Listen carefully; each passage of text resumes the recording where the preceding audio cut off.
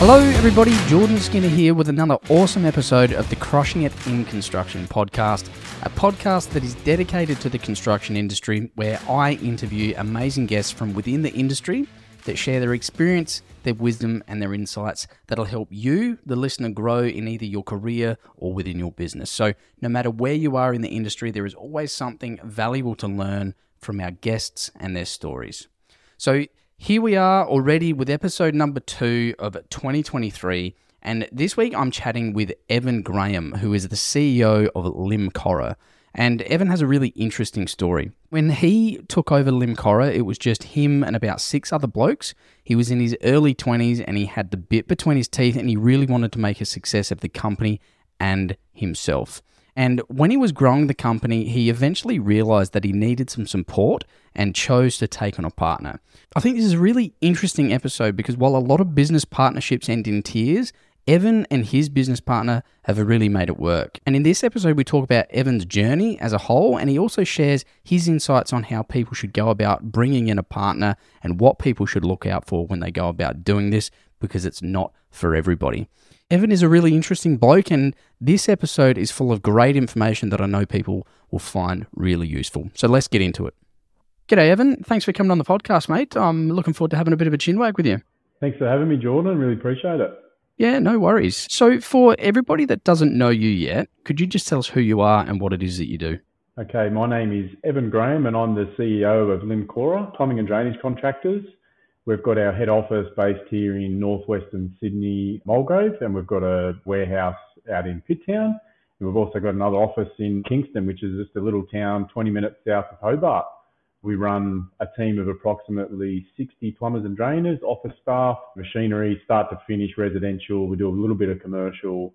But yeah, our main focus is resi, new housing, custom houses, big subdivisions. Yeah, that pretty much sums us up in a nutshell. Yeah, cool. So how long have you guys been in Tassie? Not that long from what I remember. We're coming on our 3rd year down there now. The first year was literally just setting up. Our general manager, actually, AJ, who's my first cousin, he moved there for love. So I was like, well, mate, if you're moving to Tassie, then let's see what we can drum up down there. And one big philosophy for me was satellite businesses was where it was at. Like, instead of growing our own business from 60 to 80 here in Sydney, I'd rather completely separate it and start a whole nother smaller crew. So that was a good place to start, was with AJ down in Tassie. So we started there with one guy, and 3 years later, we've got 10. Working for the biggest builders in Tasmania now. We've got 3 machines set up and a really good thing happening down there. So really proud of that one. So almost like franchising? I'll call it a satellite business. So almost like franchising. I mean, it's still under the one umbrella. We've still got full control. AJ does all the day-to-day operational stuff. And I suppose the key for that is just having that one key person and then building a team based around him. But what we've found with that is it's kept 10 guys. It's kept it nice and tight, manageable. It's probably just like me going back out on the tools and having a team of 10 and keeping that culture, I suppose, at the forefront of who we are. Yeah. Is nice and cozy, yeah. I call it. I tell you what, I wouldn't follow my wife to Tassie. I know I love her, but it's bloody cold down there. Look, I've been down there a few times to see the boys. We missed out on during COVID, but I was there middle of November going back 2 years ago, and it was like top of 7 degrees in the middle of the day, sleeting. Yeah. My uncle used to live in Tassie and we went to visit him. This would be when I was still just starting high school or whatever. And I remember coming out in the morning and there being like 5 or 10 mil worth of ice on the windows. And it's like, you need to factor in probably an extra 15 minutes to try and warm the car up before you can even take off. Oh, yeah. And our boys laying up pipe, PVC pipe, mate. She's cold. She gets a good layer of ice on it. So I give it to the guys down there. They get amongst it. I'm like, you guys get used to this? And they're like, nah, we just deal with it. Yeah. So tell us, how did you get into the industry? Was it something you were destined for? Did you want to do something else before you got into the construction industry? How did that come about? Well, look, my father, he's the original founder of Limcora, and he became partners with his twin brother, actually. So it's a pretty cool story. Back in 1978, my dad lost his job. He got married to my mum. They went on their honeymoon, came back, and boss had just basically packed up. He'd come out of his time, was like, well, I'm going to start my own business. And that's where Limcora started 40 odd years ago now. And that was born out of basically just his boss saying, nah, I'm finished and sort yourself out. My out. dad just ready to have a crack, mate. Had a ute, had a shovel, some hand tools, and away he went. So I suppose I've grown up as a kid watching Dad go to work, come home, school holidays, helping him. I was right into my soccer. So that's what I wanted to be. I wanted to be a soccer player. But Mum and Dad, obviously being good parents they are, they sort of said, you need something to fall back on. The family business was always something that would be good for me to take on, you know, from a legacy point of view. But I was playing soccer. I was getting paid at the time from a team, Marconi Stallions. They were back in the National Soccer League. Also, I took on my apprenticeship doing plumbing. So I was working with Dad and my uncle. Made a second year apprentice. Mate, typical young bloke. I was asleep in the truck on the way to a job with Dad, and we had a rough in and stack to do. I was given the task of drilling out all the stack work upstairs. Had a 4-inch hole saw, brand new drill, brand new hole saw, and it had no clutch on it, the drill. So I've drilled out my first hole. She grabbed and skipped out straight into my right toe. Oh. Yeah, I was like, at the time, I was a little bit of shock. There wasn't much pain. I was a little bit of shock. I thought I just nicked it, and I put the boot flap, and I was like, oh, geez, there's a bit of blood in there. I'm like, Dad, I've cut my toe. He's like, oh, you'll be right, mate. Just strap it up. You'll be right. I go, no, I think it's pretty bad. I've put my foot out, and he's pulled the flap of the boot back that it chopped into, and he's like, oh, geez, this is pretty bad. We went to the hospital there, Hornsby Hospital, and yeah, I was in there for 3 days, 2 surgeries. And then I had 3 months off with a full cast on my leg. Yeah, so I'm like, all right, soccer career's over. Yeah. Was that what ended the soccer career? That was pretty much it, mate. I got back. Luckily, that happened in the off season. So I did get another season under my belt. But with the toe injury, microsurgery on the tendon, I was a right footer, could kick with both feet. But I snapped that tendon pretty much straight away when I got back into soccer. It was like a knife stabbing in there. And I'm just like, mate, I can't. This is it for me. So yeah, second year apprentice.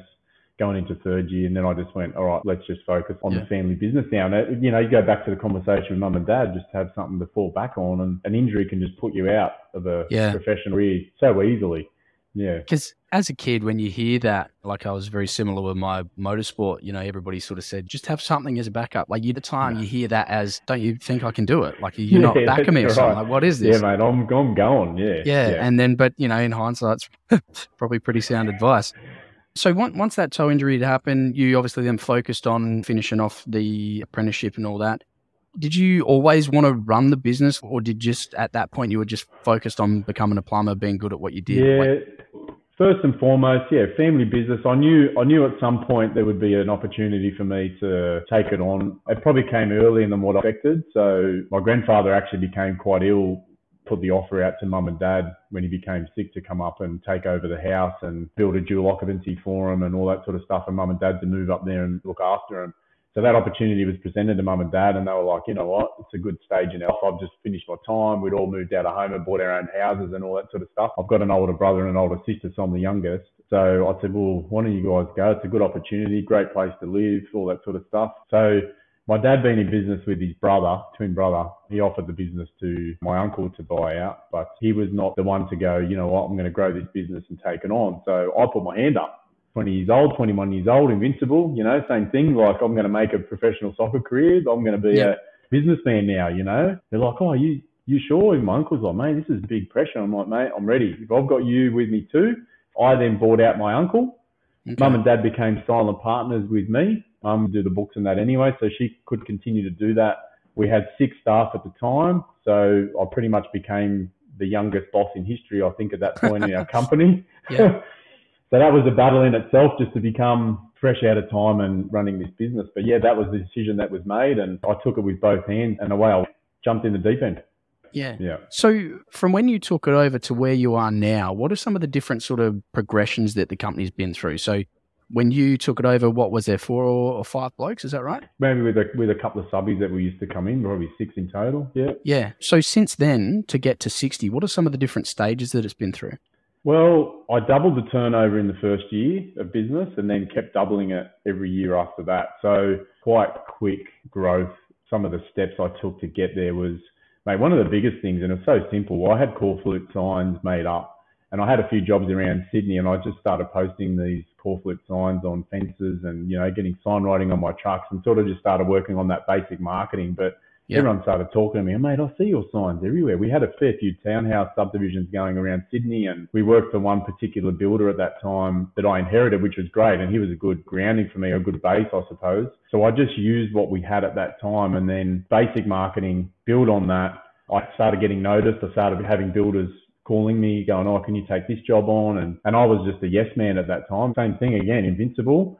So I'd say yes to this job, and then I just started adding more stuff. I could find subcontractors, and there's no book on how to run a business, and I never did a business degree either. So I kind of just took this in my stride. I surrounded myself with, I suppose, some older business guys that were in the plumbing industry that I could look up to. And I became really good friends with these guys, and they could see me having a crack too, and they would give me time. So I suppose that was, let's call it a bit of mentoring. So they were other business owners in plumbers? Other business owners in plumbers, and they would even help me out too. If I got busy, I couldn't get to jobs, they would actually subcontract back to me and help me complete things and give me a leg up. And then I could see how their processes ran in their office, how they prepared plans, how they set the boys' work up. When you're applying staff, it's all good being on the tools, but I wanted to then work on getting off the tools, and how did I do that? Do you either manage and be on the tools, or do you just step back and manage and then create and then grow the business? And that's the decision I made, was to pull myself back off the tools and work on the business. So did those mentors help you figure out how to do that? Because I mean, in theory, it sounds easy, but in reality, it's always a lot harder than what it sounds. So did they help you do that? And what was it that you put in place to help you get back off of the tools?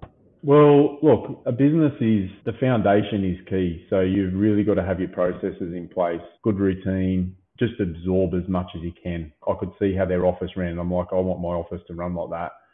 The less phone calls that are made, the better. These are all the little things that I could see how these guys ran that I wanted to do. And I just started implementing that, and organically grew from, we had 4 or 5. And then the first 2-3 years, we were up to 19 already. So those first 2, 3, 4, 5 years, you're basically doubling in revenue every year. Mm-hmm. That's a lot of growth, and it must have been a shitload of work.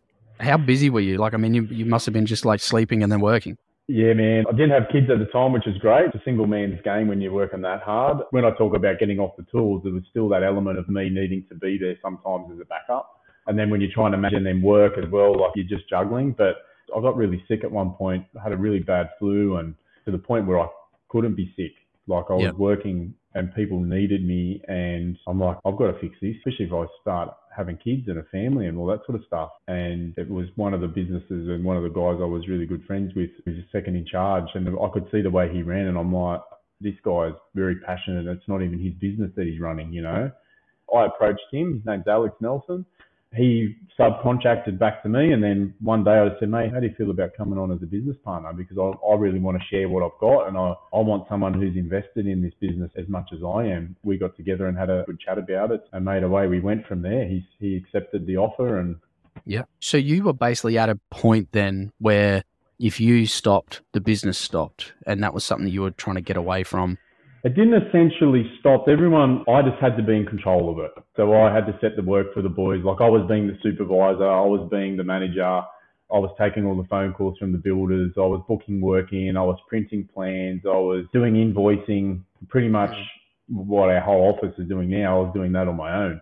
Take that out of the equation, I didn't have any other backup. I mean, my mum was doing the books, but she still needed to be fed the information, you know, So what was it that you were seeing that led you to exploring the idea of, say, a business partner first, more so than saying, well, right, you know, I want to keep sole ownership of this and I'm just going to build out a management team? I floated all those ideas around, and I've heard all the horror stories around partnerships, and it was a big step and big decision to approach someone that I didn't really know that well. I got to know through business, but I didn't know them on a personal level or a family level, you know. But I suppose for me, building a leadership team, that was hard work in itself to find that right people for those roles. And I always say invested interest is the best interest. There's someone that's actually got skin in the game. And that's what I saw. And with Alex's passion that he had running someone else's business without skin in the game, I was like, well, mate, I'd like to share it with someone, share the journey, share the rewards. And if you're driving this thing the same way I am, then we're going to build something great. You know what I mean? So what are some of the challenges of, I suppose, having a partnership? Like you said before, you've heard the horror stories. I mean, is there anything that you can speak to? Are there particular challenges that people can expect when entering into a partnership? Look, communication in all facets of business and in life. If you don't communicate, then there's perception created. There's one feeling like they're doing more than the other and all that sort of stuff. So if you can build a relationship based around transparency and communicate, then you should be able to overcome most challenges. Not saying there's not going to be any challenges, but if you don't talk about it, you can't fix it. And if you keep bottling stuff up, then it's not going to end well at some point. Something's just going to happen, and then away you go. Things blow up, and then it doesn't end well. Yeah, things just fester. That's right. Exactly right. So other than being able to share the load with a partner that's equally as invested in the success of the company that you are, what were some of the tangible changes that you've seen in the business once you'd brought on the business partner? Was it kind of like just this relief of now I've got somebody that I can confide in, on the same page as I am, and we're both steering the ship together? What was it for you that changed?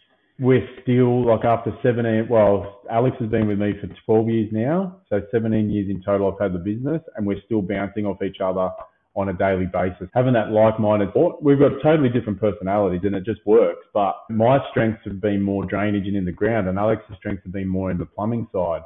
And the way we bounce off each other in that sense is great, and it's still happening today. I suppose you just don't feel like you're on your own. That's support in itself, especially running something this big. So if somebody was listening to this and say they're a company that's 10, 15, 20 people and that's one owner at the minute, and they're kind of listening to this thinking, maybe this is something I should explore. How do you think they should go about it? What's step number one that they should do when trying to explore a partnership, look for somebody? How should they go about it? Well, I was probably lucky enough to be able to have involvement with a mentor that I was watching how their business ran, and I could see from the outside in how Alex operated, and was quite impressed just based on that alone. So I suppose nobody gets that opportunity, but it definitely should take some time. I think looking back is you've got to get to know them. It's like a marriage, it's just it's the same thing. Get to know them, communication, getting the partnership agreements put in place. Sometimes there's some awkward conversations that need to be had, but they need to be had. Have them, put them on the table, be as transparent as possible, and find that person that usually first impressions, you can build character. Could be someone with a similar business that you want to merge with. That's usually always a good outcome. So what are some of those awkward conversations that you think need to have, just to give people an idea? Well, money's always the root of all evil, like how shares are distributed and who gets what. And then you've got running costs of vehicles and things you put through the business, your own expenses. And they're the little, I suppose, gems of being able to have your own business that you get to have. You know what I mean? They're the little gifts at the end of a month or end of the week or end of the year. So I suppose, just being as transparent as possible with that kind of stuff. Because if someone feels like they're missing out or they're hard done by it, creates angst, creates a perception of they're getting more than me. Yeah. And I feel like the spoiled kid that should be getting that because I work harder than them or whatever. So if you can stop that from happening, everything usually flows okay. And when you say looking into partner agreements, what are we talking about? Are we talking about going and finding lawyers that specialize in this kind of stuff so they can be the middleman to all this? Or is this something that you do just between people? How would you suggest people go about that? Yeah, there's firms. It was actually our accountant that referred to a mate that he uses that specializes in partnership law in businesses, and he drafted up a partnership agreement and had certain clauses in there that need to be in there. And I suppose if someone passes away, you've got all those sort of difficult conversations to have, whether the wife takes it on, where the shares go. It's almost like writing your own will. And then there's things that you want to have a clear job description. So definitely going to a lawyer, by the sounds of what you're saying, would definitely be the smartest move to make sure that you don't miss it. Yeah. I mean, at the end of the day, that's what they do. If we're contractors in some way, shape or form, we're good at digging holes or laying pipe or building things. We're not necessarily across everything that makes up a partner agreement. Exactly right. And if it's in black and white, then no one's there to argue about it. We've all signed off on it. We've all agreed to it. This is what happens, and it's clear cut, set from the beginning. And things do happen, and you need to have something in place to prevent the World War III, because you hear it too many times. It's like, I didn't have a partnership agreement. No. Okay, well, now the lawyers are involved, and now the lawyers are going to cost you. And then who wins at the end of the day? The lawyers are the ones that win. Yeah, yeah. And that's why I wanted to dive into this topic with you, because like I said, I've heard the horror stories as well. And I've got mates that have been in partnerships in different businesses that have resulted in shit and feathers flying everywhere kind of thing. And like I said to you when we spoke last time, one of my mates has the saying of, you know the bad business partner or you are the bad business partner. So he's obviously been a bit jaded by what's happened to him. But hearing about your partnership and how it's been a good success, I thought it would be useful for the people listening to really dive into how it came about, things to look out for, all of that sort of stuff, because you guys are proof that they don't all end in disaster. Yeah, that's right. That's right. Yeah. Exactly. So not related to, I suppose, partnerships or anything like that, but I mean, is there, in the time that you've been running the business, whether it was on your own or when it turned into a partnership, is there any massive screw-ups that have happened in those years that have been painful at the time, but has taught you a valuable lesson? Well, It's one to probably swallow, but we had, mate, it was when my third daughter, so I've got 3 daughters, beautiful wife, Amy. My daughters are Mia, Sienna and Ava. So when Ava was born, my youngest, right at the time my wife was giving birth to Ava, we had a job going in a local suburb northwest of Sydney here, and the concreters were actually pouring the slab. Now, I'm not going to answer my phone in the middle of a birth, and that goes back to that challenge of like, you know, removing yourself from the business. But there was a call made on site with our drainers. They're like, with the project manager and the concreter, they were going to stop the pour. We needed to fix this drainage pipe. Like, it was only at 200 mil. They all decided to make a call on site to stop the pour and do a cold joint. Now, great call on site by everyone, apparently, but I was like, why did they do that? Why would you stop? We just chopped to fix it after. There was concrete trucks lined up. There was pumps there. Went back to the engineers and said, all right, so we get the plans through for the cold joint and we'll re-pour. And then basically the engineer said, well, the client said, no, we're not accepting a cold joint. Pull the slab up. It was a $130,000 slab. God. For me, being in a situation that I couldn't help be contactable, I felt like I was there. I would have just said no. So I suppose that's challenging in itself. Like, you empower people to make calls and it's the wrong call. I said, well, what am I going to do about it? Yeah. You know what I mean? Suck it up and pay it. Yeah. So my daughter's just turned 7. So yeah, 7 years ago now. Still haunts me, but we moved on from it. Yeah. And like you said, that just drives right back into, you know, if you've got that other person there in the business, that call could have been handballed to that person that probably would have made a similar call to you because they think about the business from a different perspective than, say, people on the ground, for argument's sake, that don't have that ownership. And even at that point in time, Alex was dealing with something else on site and he was in a meeting and they couldn't get through to him, but they'd already made the call to stop this pause. I suppose it just, what happened and we just move on from it. Yeah. That's it. Yeah. But yeah, it was a big one. Yeah. So I always like to end these episodes on a bit of a personal note, just so people can feel like they get to know the guests better. But is there a weird or interesting fact about yourself that most people won't know? So I cycle, and mate, to be honest, I'll tell you, like, I hated cyclists. I hated them on the road. I actually told my wife, don't ever let me put on Lycra and ride my bike.